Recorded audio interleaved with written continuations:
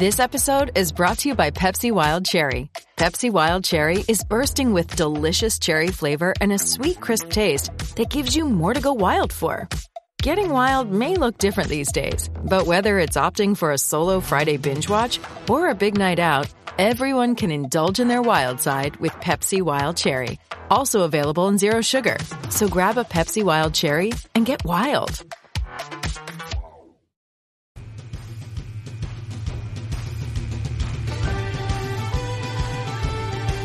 Merry Christmas, everybody. Tim Priestley with Tim O'Malley on Monday, December 23rd. We are talking the Camping World Bowl here today, a little bit of offensive play calling and decision-making among Reese Taylor and Quinn. And a little bit of analysis that we did earlier this week. I think we can start getting back to talking about Notre Dame versus Iowa State, whereas last week was a lot about Chip Long. But there's overlap there because it's certainly applicable to what Notre Dame's going to have to do against John Haycock, a really good defensive coordinator for Iowa State. We'll get into all that, but I thought it was interesting from Saturday, Tim.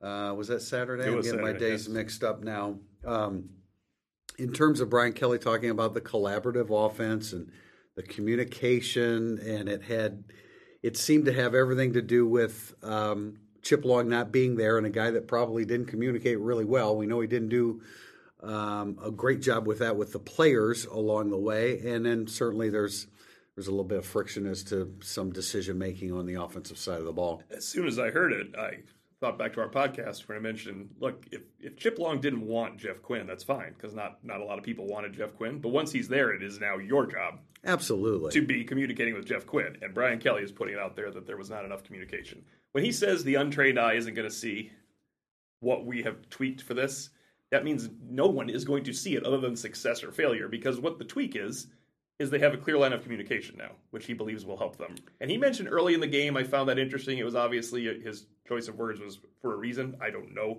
what that reason is. They frequently struggle out of the gate with the first drive. He must be blaming some of that on the lack of game planning, collaborative game planning with Chip Long, Jeff Quinn. And I guess you throw Lance Taylor in there, but that's... I don't really think of an offensive coordinator having to listen too much to the running backs coach about when they're going to run the ball, so I don't really think of it that way. No doubt. But look, you want harmony. You want harmony so you can, like, if there's something you need to correct in practice, you can address it head on instead of getting ticked off about it because I don't like this coach and I don't like the way he's coaching his guys. That's how I took the entire thing from Brian Kelly, and I don't think it has much to do with. We'll get into this later, but I don't think it has much to do with things we're going to see a different emphasis in the running game. I think it might in some respects, but I mean to the average eye, and we include ourselves in that. I'm not sure that we're going to see a difference. So we'll talk more about that in segment 2 with one of the questions, but. As we got away from the whole Chip Long thing and got back more into Iowa State this week, I've done this every year. It's certainly not an exact science like most stories like this that I do are. It's not an exact science. If it was, you would actually be the lead analyst for the New England Patriots, not even Notre Dame. So exactly. But I think when you're analyzing opponent, and since you have a whole year's worth of games to analyze, and we narrowed it down to 10 games, we threw out Northern Iowa and Louisiana Monroe as it pertained to Iowa State, and then with Notre Dame, Bowling Green, and New Mexico. So we basically looked at 10 games, and you just analyze it. How well do you run the football against these opponents, and what their average was offensively and defensively throughout the season? And clearly, and this was something we didn't need to do the stats for, but clearly we knew that the strength versus strength was going to be Iowa State's passing game versus Notre Dame's passing defense. And the way I break it down is wins, losses, and ties. And you just use a general yardage figure that if they exceed that yardage figure that opponent allowed on a regular basis, it's a win, loss, and tie within that middle range. And of those 10 games, Iowa State won its passing game aspect 8 times and tied twice, whereas Notre Dame's pass defense won 6 of those games, one being in WON in quotes. 6 of those games won, 1 loss and 3 ties. They throw it a ton, man. I mean, Brock Purdy threw for almost 4,000 yards. Notre Dame's pass defense has been outstanding for 2 years. I feel like a tie for Notre Dame's pass defense in this game is a win. I agree with that. And then the thing is, you want to win against the rush defense has to then win, and then you win the game. Yeah, if you lose the rush defense, you never really have a great shot at winning it when you're Notre Dame. Football. True, and we do have a question about that, and we'll address that. But in talking about that, Notre Dame's run defense had 6 wins, 3 losses, and 1 tie. Iowa State's rush offense had 2 wins, 4 losses, and 4 ties. So, I mean, generally speaking, you want to slow down, in most cases, certainly, you want to slow down the opposing team's running game. But in terms of what Notre Dame needs to do, they need to keep Breece Hall in check. You know that Brock Purdy's going to get his yards. He's got a good group of receivers. But when you're looking at the norm for Notre Dame is not giving up. You know, they could get, quote, beaten in the passing game according to against the norm rules, and it would still only be around 200 yards passing. I want to guess here. Is it Michigan, USC, and Louisville they lost to in the running game? I would assume, Michigan and USC. I can double check. Louisville's my guess. The other two are obvious, I think. But Michigan I bring up because they were overwhelmed at the point of attack, whereas USC, it sounds so weird to say this, but the plan was to allow them to run the football. Well, clearly Michigan. They gave up 303 yards rushing. Louisville was the other one. Okay. And USC. That's a nice, if you look at it that way, it's can Iowa State overpower them at the point of attack? They should not be able to, although I do like their offensive line. I think their offensive line is a very cohesive group. Yeah. I don't want to throw out Louisville. I know Notre Dame's come so far, but it is a different feel to it's you don't know exactly what you're going to get because of the time to prepare. No doubt. Scott Satterfield, a completely different approach. And then USC, we have a question on that. That's a valid question. Is it going to be that situation again where I don't think so. No, I don't think so. I don't think we're looking at an air raid offense. Right. And they don't have the talent. I like their receivers. I like their tight end a lot. They actually have two. But USC, I think we can safely say USC out-recruited Iowa State at receiver. At least in years past. I'm not sure that's they didn't this necessarily true right now because USC is struggling so badly. And then I guess the last thing I'd like to mention is that, again, in this little statistical analysis, Notre Dame's run game actually went 5-2-3. Of course, the 2 losses being Georgia and Michigan, but they held their own. One you knew was coming. One you knew was coming. The Georgia, they weren't going to run the ball well. 2, you thought that they would and they could win the game. Well, I thought they could win the game because they would have I thought they'd have a tie against Michigan as opposed to an absolute outright knockout loss. Let's just realize something. We're in 3 years we can't say, USC has material anymore. That crutch is gone. It's definitely deteriorating. Although we still said that going into this year's game, but I take it back. I have one more to mention in it. The Ian Book critics would say, "Well, I'm not surprised at that." But Notre Dame's passing game this year: 3 wins, 5 losses, 2 ties. I am surprised at the 5. Again, it's based upon the opponent and what their average was for the year, and so there were times. Makes more sense, those stats certainly show. Ian Book struggling a little bit more than us saying 33 touchdown passes and 6 interceptions, for example. I guess, and there aren't many wins early in the year for Ian Book in that regard either. Right. So you think of November, and he got 3 of his wins. I bet he got his 3 wins in November without looking. Stanford, Navy, Duke would be Yes. See, that's all, and that's fresh on our minds. So that's why. Absolutely. Tim, anything else from Saturday? I was not there. You were there. Anything that you took away from Saturday's press conference? I thought it was weird that the first 2 questions were about Javon McKinley and John Jones, but then it became enlightening because Javon McKinley, we assumed his Notre Dame career was over. He is practicing to play. Brian Kelly couched it by saying, look, we're knocking off 6 weeks of rust. Right. And I only bring that up right now because I've since then, last night, received word from someone that knows McKinley that McKinley says he's coming back. Which we had received word prior to that he definitely was not coming back. However, there has been a change in the Notre Dame coaching staff since then, which I believe could be relevant to this. I don't know if he's coming back because, remember, we also have had players say guys have been named captain that weren't named captain because they don't know the rules about some of these things, and they don't know if they're all wanted back. No, I would assume they'd want Javon McKinley back because they're so young at wide receiver and unproven. And actually, they're low on numbers because you're bringing in 2. You're losing 3, including Michael Young, and you voluntarily moved a 4th. So you're down 2 from what was smallish this year. You would lose another one to McKinley. Yes. It would be good if he comes back. I'm not sure that he plays an ultra prominent role, but it would certainly be great to have him back. He plays an ultra prominent role the week Kevin Austin rolls his ankle. You know, and that's the guy you want in there. And he's a guy with size, and Keys and Lindsey don't have a great size. And then the weirdest thing was that John Jones can enter the transfer portal and start on special teams. I just found that interesting, too. I think it's because you weren't going to announce that he was in the transfer portal. He was just getting in there to figure out his future. Right. You have Notre Dame. You have leeway as the player to be in that portal. That doesn't mean you have left yet, but and if you think about declaring your intentions. Notre Dame knew he was leaving. John Jones knew he was leaving probably a month and a half ago, and he played hard for Notre Dame then. It's not going to change anything. He's been a steady performer on special teams for 3 years, right? And then the awkwardness of it all was when I was doing the instant analysis and walked out and talked about John Jones and Javon McKinley. John Jones was standing right there. So, but I said positive stuff about him. I did want to point one thing out about McKinley and the change of the coordinator, and now deciding to come back. We've also heard that Miles Boykin would have come back last year, this year, which is different than Javon McKinley. I'm just throwing that out. Yes, it's quite a bit. It's quite a bit different. Now, the flip side is that Chip Long deserves a lot of credit for he does. The development of Miles Boykin. Oh yeah, right. So, I guess there's two sides to that, but eventually we will turn the page completely on this. But right now, it's still a fresh topic, and we still are hearing stories about It's a super fresh topic because we don't know how the offense is going to play without. Look, no idea. I think you said last week you're taking some points off of your final score for Notre Dame because they lost their offensive coordinator. You have to. You absolutely have to. I mean, it doesn't mean we're right, but you have to, logically, going into a game, you have to look at it that they will not. Especially going against a defensive coordinator that Brian Kelly said 3-5-3. We've been called a 3-3-5. There are some subtle nuances in there with safety talent and where you align them. But Tom Rees we're presuming still at this point that Tommy Rees is the guy that's the play caller against John Haycock, who's running a 3-5-3, who has done a really good job.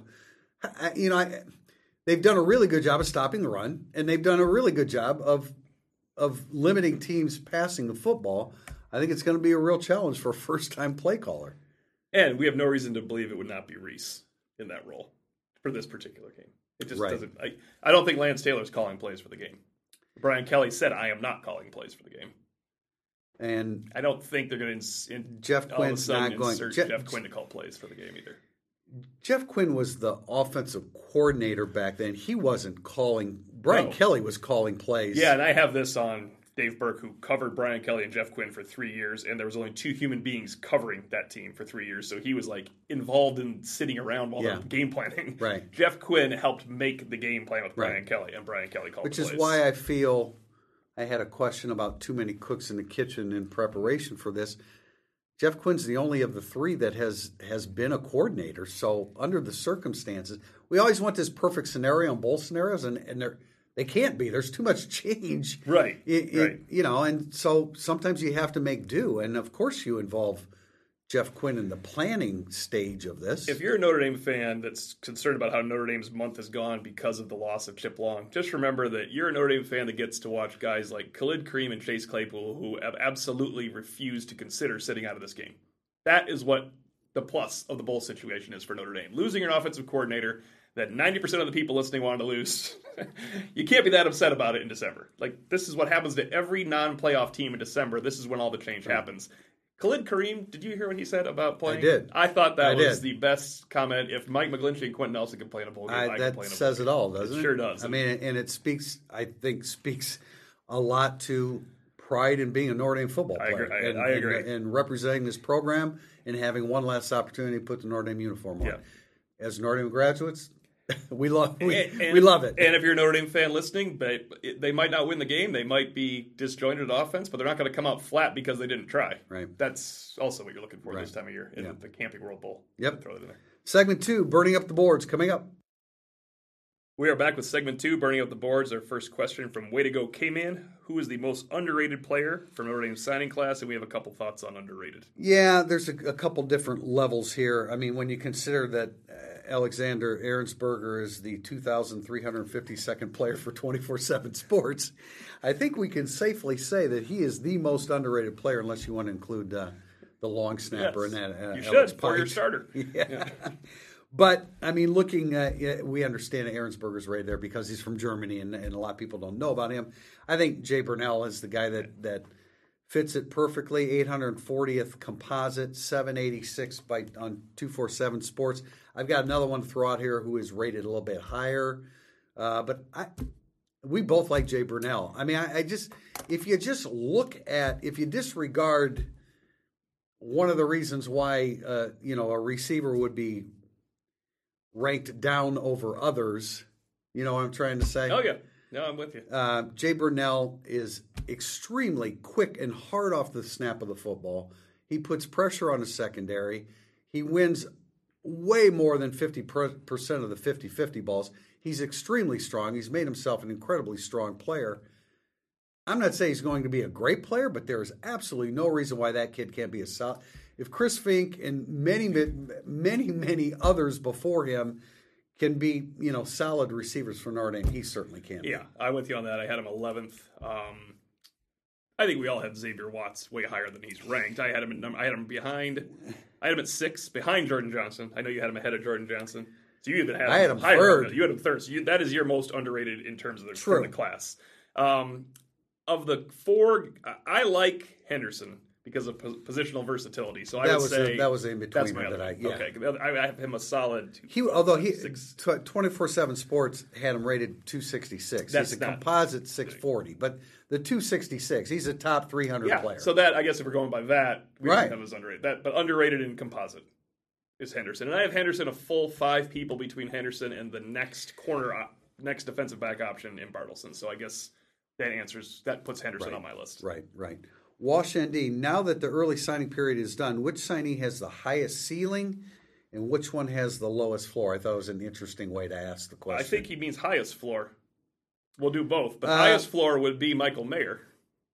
He cannot fall that far. Isn't that what I said? You said lowest floor because that makes sense. I said it wrong then. Yeah, but I think he meant highest floor, which he wrote. And I think Michael Mayer has the highest floor. Because I would agree with that. I would throw in a vote for Riley Mills as well. I think that's cannot not be solid type guy. Exactly. But I agree with you, Michael Mayer. The highest ceiling, I'd go with Tyree because of the sheer speed if he's used properly. Okay, I get that. I would say Tosh Baker because I think that he has all the tools to be a great left tackle. I haven't seen all those tools yet, which is why I rated him down a little bit lower, but I think that if he puts it all together, but I agree with Tyree. I mean, Chris Tyree he's a spectacular football player. His vision and his elusiveness, and the kind of guy that he's making that next move while the defender is reacting to the previous one. I've said that before, and that's a sign of a really, really special football player. For me, Tyree, the only question is don't get nicked up all the time where you can't play to your speed and can't get in the mix, because just get him in the mix. No, true. And if you watch a lot of his high school film, you see him play. He will lower the pads and play physical football, so he's not shying away from anything. No, and that's the concern.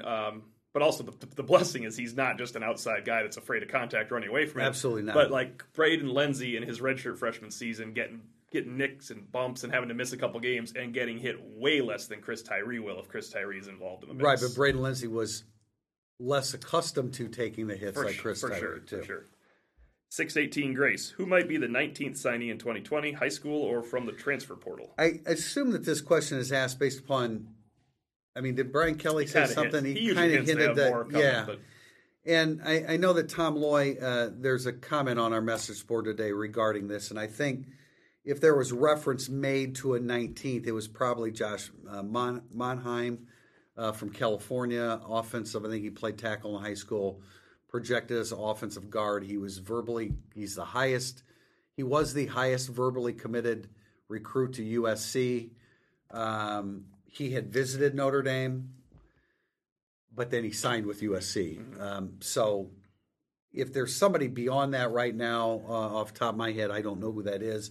But that was, I think, the initial reference to somebody that might come later in the process. I also don't want to throw a wet blanket on the fun of it, but Henderson hadn't signed yet when he said we might get another one. So every once in a while he does that. Hopefully he wasn't meaning. You're right. That may have been what his reference was. But I know there was talk out there about the possibility of somebody else. And Monheim was the guy that was on the list and had visited Notre Dame, but he went ahead and signed with USC.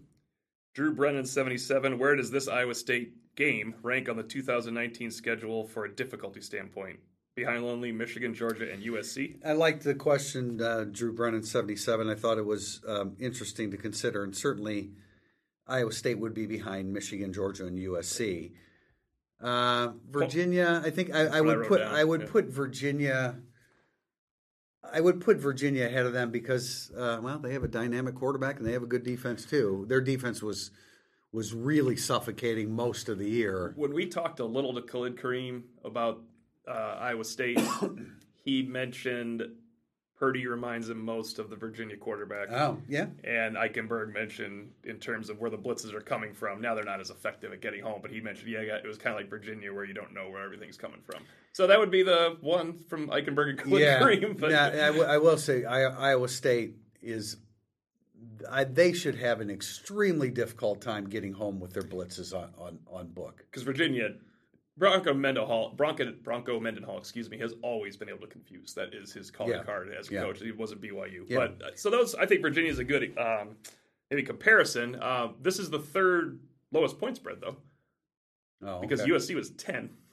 Yeah, which was off. Right. I mean, as it turns out, was a rough line because right. USC got so much better. But Georgia was favored by a lot. Yeah, Iowa State and Virginia. I mean, those would be at the head of the second group of most difficult opponents that Notre Dame faces. I'd rather face Iowa State than rematch USC.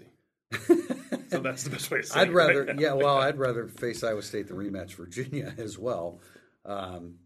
Those rematches are boring, especially against Virginia. Domer 96. Should we expect a few of Kelly's greatest hits for the bowl game? Maybe a few wide receiver slip screens or running back draw plays that we saw on a consistent basis prior to Chip Long's arrival? I think they're sticking with the offense and its structure. It's a bowl game, so you're going to have some things. They've had – so their sixth practice was Saturday. Their seventh practice was Sunday. They're going to have three more. It's a game week now. Remember, we're in game week. So they're having a walkthrough. Today's Monday, right? They're having a walkthrough right now before they leave, as we're recording this podcast. Just a walkthrough. That counts as a practice. But then they're just doing three more practices. It's a game week. I think the first four practices, at the very least, had nothing to do with Iowa State. You want to run plays that you've been running all year and you're familiar with. But I think it's a good suggestion. Could there be one or two aspects of the offense that would be slipped in? Absolutely. And, the wide receiver screens, we used to see a lot more of that, certainly. I will go with the running back draw play because Eichenberg, just had a long talk with Eichenberg, if you can't tell right here on Saturday. He mentioned, I asked him the challenges as a lineman of facing drop eight, because we only talk about Ian Book facing drop eight. Right. He mentioned, not as much for him, he's a tackle, but the guards and center have to make sure it's a drop eight before they go do anything else. In other words, he always is going to have someone coming. Right. Or should be coming. Right. If it's a three-man rush, he's going to be... He's got to engage. Right. He doesn't know if help's coming yet from his guard. But if you don't... So draw plays. If Iowa State is giving away on film that they are dropping early, that's when the drop play works. But Chip Long liked that, too. He ran it against Louisville for... That was the first long run of the year. And they will... Because they have a heavy personnel level on the second run, they can afford to spy... the quarterback. That's where it's going to be interesting to see what Ian Book's capable of doing. And I guess technically that would also include they could, quote, spy a delay to a running back as well. Yes. Yeah, that's... So... I did like the question, but I wanted to point out that they didn't redo the whole offense because they honestly haven't had that much time to prepare for Iowa State. No, you don't have. That's why when in interviewing Chuck Martin a couple weeks ago, he was downright giddy that they're playing on January 6th. He said, most of our most of the teams from the MAC are playing before Christmas, and you get no extra preparation time. And in this instance, as you're saying, think about that. That's true. There's really not any extra preparation time for Notre Dame. If you're playing on January 6th in the Lending Tree Bowl against Louisiana, he's got all kind of time. They can get well past the finals and focus on that. Nobody cares that much about Chuck Martin, but just thought I'd throw that in.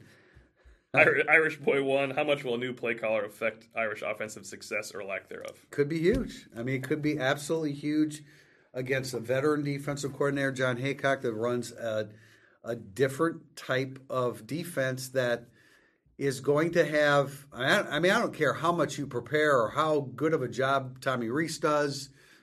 Ian Book's going to look at some things that are going to confuse him. I'm actually surprised Brian Kelly isn't calling plays for the bowl game. I think he would have said, I was expecting him to say, I have gotten beyond the point of my career where I'm calling plays. We will hire an offensive coordinator to call plays. But in this quick turnaround situation, I will probably call them for the bowl game. Maybe, I think what would be in everybody's best interest is for that to be an open line of communication and say, Coach Reese, I don't think you want to run that. Or look, run here, Tommy. Look, remember the flat. Remember exactly. Exactly. You don't want to overdo that. And I have no idea how he's going to handle that. No, but I would think he'd be involved in this more than any other ones that people. He should be. Yeah. That's how I feel. You need to win a football game. You need to go. You need to go into the offseason 11-2, and you need to do whatever you have to do to win. Which is why you're saying you thought he might. I thought he would just step in and call. Maybe he will, though. Plays. Maybe he will. But if he is. Think of it this way, though. If he has really pretty much already made up his mind that Tom Reese is going to be that guy moving forward, then he'd like him making those decisions against Iowa State in this bowl game, right? Yeah, because Clemson's coming to town, too. ND 10-12. Do you feel Coach Kelly's guidance to Quinn, Reese, and Taylor towards the running game changes the blocking scheme and lends to run between the tackles more instead of trying to run wide? No, I think it's all I hate to misspeak here, but I think it's all involved in game planning, finding a plan that the offensive line coach and offensive coordinators and head coach all agree upon, not having friction in that game plan, not having friction in the preparation for the games. And when he said the untrained eye won't see it, I completely believe him. Changing a blocking scheme in this short amount of time, I don't see that happening. That'd be five practices. That would be 5 practices. More stuff between the tackles. I think he kind of hinted at that. Certainly, but physical. You want to run wide against this defense. Although their linebackers, it's interesting. Phil Steele had them going into the preseason as the best linebacker core in the Big 12, which I thought was interesting. I don't see them as a real quick unit. They're good. I mean, they play downhill really, really well, but you absolutely want to try to do stuff wide against this defense. And this is probably from Captain Obvious, but 4 of the 6 losses under Long, where in 5 of them the offense didn't play well, you have all-star linebacking speed in Miami, Clemson, Georgia, and Georgia. Yeah, I don't. I clearly that's harder to play against. No, I think this is a very solid, very well taught. I think everything about this program is well taught. I think it's a well taught linebacker core. But that doesn't mean that you can't expose them for what they lack. They're Iowa State recruits at linebacker. Taking shots at Iowa State versus USC. Come on now. This is different. CMU Penn's fan, what component of the Iowa State offense does Clark Lee have to focus on most in terms of shutting it down? Well, we know about their passing game's prolific, but you still need to contain Breece Hall, who is slippery. He's not very big. He's actually bigger than he looks, or he plays a little bit bigger than he looks. He will slide through some tackles, but when Iowa State has struggled, their running game has struggled, and so that still needs to be your same point of emphasis, especially since you have so much confidence in your pass rush and the back end of your defense. You let them do what they do against it's a very good passing game, but you go into the game saying we're going to stop the run and make them beat us at our strength. Yeah, they've done a great job when healthy. When Crawford's out there, they tackle well to shut down a lot of yards after catch. I mean, they didn't lose games because teams were hitting it on them. And that's, if Notre Dame ties in the passing game, pass defense against Iowa State, they're going to handle them the way I put them in the confidence pool you gave me to fill out. Was I the highest? I know it's a small confidence pool. I've turned that over to my son, the expert in the field. I've passed that duty on to him. Yeah, you're beyond that in your coaching career. You're not calling plays with that every day. So I had Notre Dame pretty high, though, in my confidence pool. What'd you have? Like 34, 33? I think there might have been some female participants that had them 40, but just saying. I had Alabama higher. I guess Michigan. Just roll out, put them in their place. Kay Beasley asked, does Clark Lee game plan Iowa State similar to USC, drop 8 and allow them to run? Or does he prepare for a more balanced attack? We briefly touched on this. As much as you like the wide receivers, I mean, Tyler Vaughns, Michael Pittman, and Amon-Ra St. Brown are a different breed. Those are, to use Brian Kelly's term, game wreckers. They would just win the game if you played them straight up like Utah tried to. And now Utah's a bad example because they got lit up by everybody saw it. But I mean, that's why Utah lost to USC.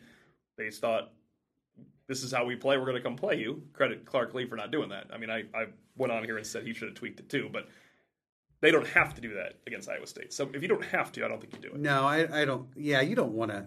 I mean, the term play left-handed. You don't want to play left-handed unless you have to, and I don't think you have to. Now, USC's passing game was dominated by 3 guys. I would say Iowa State uses more receivers, so they go a little bit deeper. You can't play them all, though. No, you can't. No, yeah, you can't. You can't play 7 receivers at a time. And I USC at some point, especially in the second half, they start throwing the ball to the tight end, which they didn't normally do. Iowa State has a really good tight end and a good one behind him, so they go a little bit deeper, but it's not as dangerous as what we were talking about with USC. In other words, he won't overreact. That's how it kind of looks. I mean, I don't. The level of athlete that you're playing against, I don't think that you need to react in that fashion. C. Norman 83. What are the biggest position group mismatches for the bowl game against Iowa State? I don't like Iowa State safeties. I think their safeties are vulnerable. I mentioned, the linebacker speed, although they're good football players and they generally do a pretty good job of keeping it in front of them. But I think you can run wide against them. Offensive line, I really like the way Iowa State's offensive line plays as a unit. They're pretty good pass protectors. So again, as a unit, so I think it'll be interesting to see what Notre Dame's pass rush does against them. Mine work in Congress with, I think, attacking the safeties, and also I think Notre Dame's pass protection is, as you mentioned earlier, can keep Iowa State at bay. And that means Ian Book can have it. There is no way that Iowa State's pass rush, I don't care what level they're coming from, should have a big day against Notre Dame. Their sack total is like 27, which is 3 below Notre Dame, but I think the disparity is greater than that. Denver Maximus, how important is this bowl game and the practices for someone like Houston Griffith, a highly regarded recruit, but little or no movement on the depth chart after a few position changes and a few years in the program? Any other players in need of making some noise for next year? I don't know how much of I hate to keep bringing this up, but I don't know how much of a chance they got. It would have to be practices 1 through 5, with one of them during finals week that wasn't a full practice. Because with Houston Griffith and the backups are not starting on Saturday, they were Iowa State-centric game planning. It's just a regular game week. None of these guys are getting... Now, they probably got all the time they needed in practices 1 through 4 because you did nothing with the likes of Gilman and Kareem and Fry. But that probably wasn't game planning. That was just getting those guys out there and getting them run around and seeing what they could show. Right. That was just kind of gaining confidence for Griffith in his new spot, getting more reps. I guess he gets intense reps with Terry Joseph at safety that he wouldn't normally be getting because he shut down Gilman and Elliott. But I don't think this was a year for that. I know people aren't going to like that because basically there aren't 4 practices. They just gave away 4, if not 6. 4 practices that will never happen in 2 walkthroughs, or one walkthrough and one light one. So Houston Griffith's at the top of my list of healthy guys that needs to make a jump through the spring, but I think it starts more in off-season training. I think that line of thinking is a little overrated, especially when you're playing on the 28th. Maybe if you're playing the 30th and you have a little bit more time, but they're so bent on getting the 11th win and trying to get this right with the offensive staff in a little bit of disarray. I just don't think that they've played a lot. They've played as many guys as they're going to play, and an 11th win to them at this point with guys like Claypool and Kareem saying we're playing, we want to represent Notre Dame. I don't think they're going to do anything to compromise that, and I'm just not sure that there's enough time for a guy to. I mean, even if a guy makes a little bit of a breakthrough this week, he still has to prove it all over again in the spring and in August. Well, remember the whole thing. We're going to be unleashing a weapon a little bit against Clemson, and we surmised it was Lawrence Keys, and did he get a snap? Yeah, I mean, right. It's just not. It's very difficult to project those things unless you get some real significant intel that says we are definitely doing this. But bringing up Houston Griffith, that's the guy we'll be talking about, I think, a lot, good or bad in the spring, and I hope really highly of. I want to hear from back channels that Houston Griffith had a great winter conditioning. Right. That sometimes that leads into right. Jim_Booney_CRS, excluding the offensive coordinator, who else do you expect to be replaced on the current coaching staff? We've been assuming that Todd Light would move to be with his family.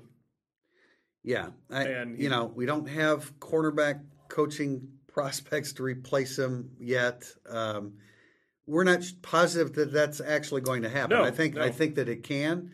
I wouldn't. He popped up in some recruiting visit photos too. Right, and I wouldn't. Which we hadn't heard earlier, and then all of a sudden, it doesn't make sense. He wasn't part of the recruiting process of the other guys. So I think people are doubling down on this, where it's more of a logical thing because of family. And not a great recruiting effort. Although Brian Polian refutes that it's not a good recruiting effort because of how much they drilled down on these guys. That's in Monday Musings, by the way. That was, but that was, as you know, still forced. That was out of necessity that they drilled down on a bunch of 3-star guys. We do not expect, well, I won't speak for you, but now I in no way expect Jeff Quinn to not be on the staff next year. All right, well, let's go to the next question since it's from Looking for Friends, and it's, are Tommy Rees and Lance Taylor the only 2 internal candidates for the vacant OC role, or would Kelly reverse course and revert back to another old assistant, meaning Jeff Quinn? I mean, I could see Jeff Quinn being involved in game planning, but he's not going to be involved in play calling if that's what worries people. Jeff, he's not. I mean, I agree with what you're saying. He's not going to be the offensive coordinator. I don't think he's in consideration for that. It's Rees and Taylor, with Rees having the advantage. Here's what I think. No matter who they hire, Quinn, Rees, Taylor, or outside, everyone listening is going to hate that guy at least twice next year. At least twice. Yeah, because they can win the game and still hate the offensive coordinator. So if it's Quinn, you're going to really hate him because you already do. And if it's Rees, you're going to hate him because he used to throw interceptions as a senior. And you like Taylor more because you don't know anything about him. But then once they don't run the ball against Michigan, you're going to be, what's wrong with our running game? How come our offensive coordinator stinks? And if you bring in the new guy, they're going to want Rees. Right. Maybe Lance Taylor should just focus on his running backs. Yes, exactly. So you're not going to like him in early November when Brent Venables is coordinating against him. That's just what I'm thinking. We both agree that, well, no, you answer and I won't answer for you, but I mean, he should give a long look outside the program and give serious consideration to the best.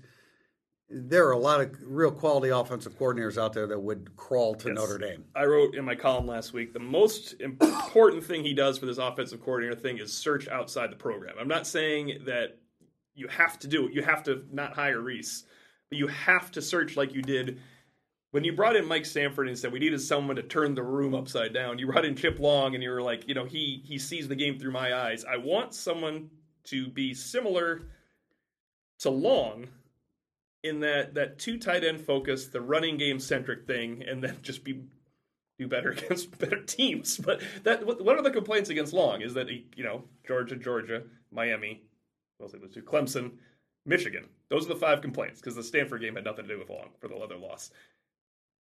But Chip Long brought back the 2 tight end offense and brought back more running. And he modernized it with the RPOs that they don't seem to run like as well as the other teams do. But don't you want that still? Something like Chip Long? I do, and I think that that's what Notre Dame needs and should have. I thought it was interesting Saturday that Brian Kelly talked about, we want to be better in the run game. Okay, great, Coach. We want you to be better for like 7 years in the run game. But I mean, this is what I meant by that. Does that mean that he will continue to try to emphasize the game to the level that Chip Long did? I still find that hard to believe that he will. I just want the coordinator that will do that. That's not his DNA. No. Well, now I want Lance Taylor, so to give the ball to his players all the time. No, I just want a coordinator that will emphasize the running game at Notre Dame. And especially if Cole Kmet's there, the 2 tight end package is the staple of next season's offense. It should be. It should be. They scored 10 touchdowns this year, the tight ends. It's a program record. The offensive coordinator you all hate put a program record for tight ends out there, the position everyone loves. And a Brian Kelly record for scoring in a single season. And look, they've always played, there's always a tomato can or 2 there. Yeah. And they lost the 2 this year. New Mexico and Bowling Green. And I'm sorry, yeah. You hammered them. So those count too, and they counted in previous years, and it was the highest scoring offense in the 10 years of Brian Kelly. Psycho 3848. Do you think Kmet's decision to stay or go would be in part driven by the disparity in income between Samardzija and Rudolph? That is $102 million to $40 million for Kyle Rudolph. I think that Cole Kmet's a smart guy, and I think he would take that into consideration. I also think, and I know in the case of Jeff Samardzija, who was a spectacular receiver and would have been a fine NFL receiver as well. But he was looking for quality of life as well, knowing full well that, let's see, the quality of life of a baseball player, even though you're playing 162 games, and that's rough in its own way. In a different way. I mean, yeah, like in travel and being away, being away more than you would for football. Yeah, certainly. Now, is Cole Kmet as strong of a baseball prospect as Jeff Samardzija? I don't think so. He's closer to Kyle Rudolph as a prospect than he is Jeff Samardzija, for sure. Well, yeah, I mean certainly positionally. Yeah. So, I mean, I think all those things come into play. There's more money to be made in baseball, but you have to be really, really good. And Jeff Samardzija, who hasn't been a great Major League Baseball pitcher, is still pitching. He made the right choice. Well, he did, and and we don't know that Kmet is a starting pitcher on the next level, whereas Samardzija became one, and as I said, still is. My big takeaway from that is I just hope Cole Kmet stays. So, there we go. If you want, just somebody show him that. Someone send him these figures. Well, and I'm going to say that to him on Christmas. $102 million, Cole, baseball. Try it out. Stay here another year. Just see if he does it. Well, he could. I mean, he could play baseball in the spring and then get drafted and then still leave before the fall. I don't want that. I don't want. No, we don't want that either. Michael Martin, 78. Would you hire Martin Inglesby? We're mixing the basketball question. Yeah, but this is what people want to hear. Yeah. So. Would you hire Martin Inglesby as Notre Dame's next basketball coach? Would you offer him the job in March of 2020? No to the latter. Inglesby, yeah, this is it's an interesting development because do you want it? It'll kind of keep the system in place of what Notre Dame really needs to operate under. Mike Brey's system is successful offensively until they run into much better players. But you would hope, in theory, offer a recruiting bump in terms of young effort and knowing that the reason Mike Brey went to a couple of Elite Eights is because he had all his best players that he's ever had on that team. Well, first, Martin Inglesby is not the kind of guy that is overly demonstrative, that if you look at him on the sideline, you're going to say, wow, that's the guy that's really going to inspire this program to go to greater heights. He is the son of a basketball coach, and I think he's an extremely quality basketball mind. For the record, at Delaware, he's been 13-20, 14-19, 17-16, and right now he is 10-3. And the latter is why you get the question. The latter is why we get the question. They lost to Villanova by 8 recently. They lost to George Washington by 10. They're 10-3, but they've lost 3 of their last 4. They lost to Long Island University recently, so they're struggling a little bit. But in conference play, which is the CAA, they've gone from 5-13 to 6-12 to 8-10, and they haven't started their conference play yet this season. Like the offensive coordinator, I would have a national coaching search when Mike Brey is no longer Absolutely. Absolutely. There's no reason why you shouldn't consider Martin Inglesby, right, as long as you're open-minded about the other very good to great established coaches at a ton of mid-majors that, again, would love to come to Notre Dame. Bob for ND3. Chance that Ian Book returns for a 5th. Chance that an OL change is coming. Any chance Bo Bauer sees more field time next year as an every down linebacker. Okay, putting a percentage on Ian Book's return, I would say 90. I was going to say 80. Okay. Somewhere up there very high. It's close to the Mayo, nowhere else to go type thing. And he's not grad transferring now. That knocks out the grad transfer aspect of things. Why in the world would he grad transfer now? There's no reason. Gone. Right. That limited percentage is now gone. Chance of an O-line change coming, meaning I assume the O-line coach. I would put a maximum of 20% on it. I think it's more likely Book leaves than there's an O-line change now. I think the O-line change has happened. The offensive coordinator. That's the change. Yeah, I said maximum of 20, so I would choose something lower than that. I think there's a better chance of Book going pro than changing the O-line coach now. Otherwise, I don't think they would have pulled the trigger on Long completely that fast. True. And then the third question, Bo Bauer seeing more time as the, quote, every down linebacker. The problem with that is that Drew White's a Mike linebacker. I'm sure they don't want him to play Buck. Right, that's the problem. And they don't want Bo Bauer to play Buck. So there is the problem. White's not going to get unseated. More time, though, is different now that I think about it. I mean, he could give him a couple series, a series in the first, series in the second. It would be great. And when you watch him play special teams, right, and you certainly think, you got to love the kid's savvy. He's incredible. He can clearly play football. I talked to Bo Bauer Stanford week wrote a story about it. It was special teams focused, but we did talk to him about struggles trying to take the next step. He's very diplomatic about it. He goes, look, we all had our chance in the spring. I ended up having some really good players in front of me that did a great job all year. He meant Bilal and White. I'm sure they had to cross-train everybody. Yeah. They were doing everything. They were just throwing stuff at the wall early spring. He's just not as good as Drew White, I don't think, at middle linebacker. And Drew White had a heck of a year. Like, he was a top 10 Notre Dame player this year, Drew White. He was in our Both list. had him on our list as Yeah, the top 10. I don't definitely. think anybody's going to have him below 12. Interesting that the only player that people really argued in our top 50, well, it ended up being number 3, was Ian Book. Right? Did anybody else like vehemently argue anybody other than Ian Book? I don't think so. They didn't like someone didn't like Aquara in the top 20, but he was. If you break it down, he was still top 20 actually.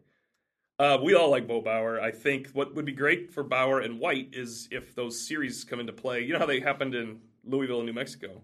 If it happens all year, you can take some of the load off Drew White, and Bo Bauer brings a spark. I should go back. Bo Bauer was saying struggling with pass coverage is the number one problem. He was totally open about it. I'll get that on the message board so people can actually see the quote, what he said about learning pass coverage and everything like that. But so what everybody kind of guessed is indeed a thing that's been holding him back from scrimmage. Right. Judge Arthur Vandelay, if Ian Book, Cole Kmet, and Alohi Gilman all decide to return to Notre Dame in 2020, how realistic is it to expect Notre Dame to make a serious run to playoffs in 2020? I expect Book back and Gilman not. And I think that Gilman is a 10% to comeback for me, right? He's just basically announced, I want to go on with my life. Yeah, He's going to get the return to school grade, though. I asked him if he was ready. Do you feel you're ready for the NFL? And he spoke honestly, which meant that he tipped his hand. I absolutely think I'm ready for the NFL. Yeah. So why would he come back? I do not believe he'll be back. But Book and Kmet, I think it allows Notre Dame to make a serious run at the playoffs. Well, if you can beat Wisconsin, Clemson, and USC. Well, you make the run if you beat Wisconsin, because Clemson and USC come at the end, and you're ranked number 3. Right, exactly. Right? I do think that the middle pack teams that they're going to face are going to be more difficult than this past year, because Wake Forest is a handful offensively. Stanford will be better. You have to travel to Pittsburgh. Duke is Duke. I know Notre Dame hammered them. You know how I feel about David Cutcliffe. And Louisville definitely will be trending up with Scott Satterfield. Yeah, there's also an extra. There's more road thrown in. There's more travel thrown in. There's more chance of a stub toe that wasn't materializing this year. Virginia Tech was the only close one. But the whole idea, if you have Kmet and if you have Book and Kmet coming back, because we really like with Kevin everything Austin from what we've heard too. Yeah, with Kevin Austin, we think he's going to step forward with Lindsey's development with a lot of guys, with Ovie Oghoufo and what he's shown a little bit. I mean, you can go across the Crawford's helping out with coming Absolutely. back at corner, most likely. Yeah. Is Notre Dame in a position to make a serious run at the playoffs? Absolutely. Yeah, that's the key. Is that can you be number 2 or 3 when you play? Can you be number 2 or 5 when you play Clemson? And can you have a great game against Clemson, beat them, or lose a game by 1 point, and then you're 11-1, your loss is to Clemson? That's the ultimate test of can Notre Dame get in with a loss. Because if you are in the top 5 and you play Clemson to the absolute wire, obviously if you win, you're going to be number 1. So let's say you lose, and then you go beat number 15 USC. Yeah, the notion that Notre Dame has to go undefeated in order to make the playoffs. I mean, it's just that in certain years, yes, that's true, but that's the case for everybody. Not if you have Clemson on your schedule, right? What if it's 37-0 Clemson, right? And you take it to the final gun, and that's your only loss. I Yeah. mean, I keep saying final loss, loss because if they win, they're right. But you just can't put a number on it. There's so many variables involved, and we see it every year that it depends. Final question from Vito Spada for ND, timely considering the bowl, which was the Gator Bowl. Are you a trailer or tent kind of guy? Do you camp? Do you guys camp? Not much. No. Okay. We're campers, but not enough to buy a trailer. Well, they don't cost the same as a tent, though, either. Right? No, that's what I'm saying. That's what I'm saying. No, I love camping. Oh, that could be the question. I love camping. We're all in the tent. I have all the. We have everything that goes with it, everything that you need. But I need electricity and I need a shower and a bathroom because I'm not roughing it that badly. Yeah, I'm not a fan of sleeping in that condition. So the last time I was in an RV, we rented one for Nebraska 2001. There were 10 of us of my age sleeping in an RV in the tailgate lot in Lincoln. Not the most comfortable situation I've ever been in my entire life. No. I was sleeping above the spot above the the driver's area where they have the little roof thing up there. So you gotta have the blow up mattress. We need man. it. Yeah, there was a lot going on, man. And then the tailgate. Of course, we got in at 4 a.m. from a night out, and then all the tailgate lots, people start coming in at 6 a.m. So that's also not awesome.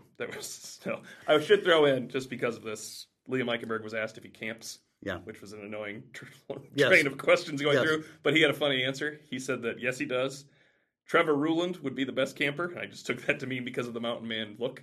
And then Colin Grunhard would be the worst because he has short arms and couldn't forage for things. I assume was just a great shot at his French. It sounds like Eichenberg was when he heard the Camping World Bowl, he just couldn't wait to say that. So best answer of Saturday. Yeah, and a thumbs up on the tent camping here for myself. All right, we're gonna end with that. And our plan is to have a podcast from Orlando on Thursday or Friday. And hopefully not twice, because that means something happened. Yeah. We just wanted to preview the game. Normally we do it 2 days before kickoff, but it could come on Friday. We're just going to see how that works out. There's some logistics that we never are quite sure how it all works out. I might be on a bus from Tulsa again. Let's hope not. For your sake, I'm hoping. Thanks for joining us. Everybody, please have a safe and Merry Christmas. We appreciate you being a subscriber and or listening to Irish Illustrated Insider. God bless. Indiana Dunes Tourism, located between Chicago and South Bend in northwest Indiana, is a proud supporter of Irish Illustrated. Extend your Notre Dame visit with a trip to the nation's newest national park. Visit IndianaDunes.com.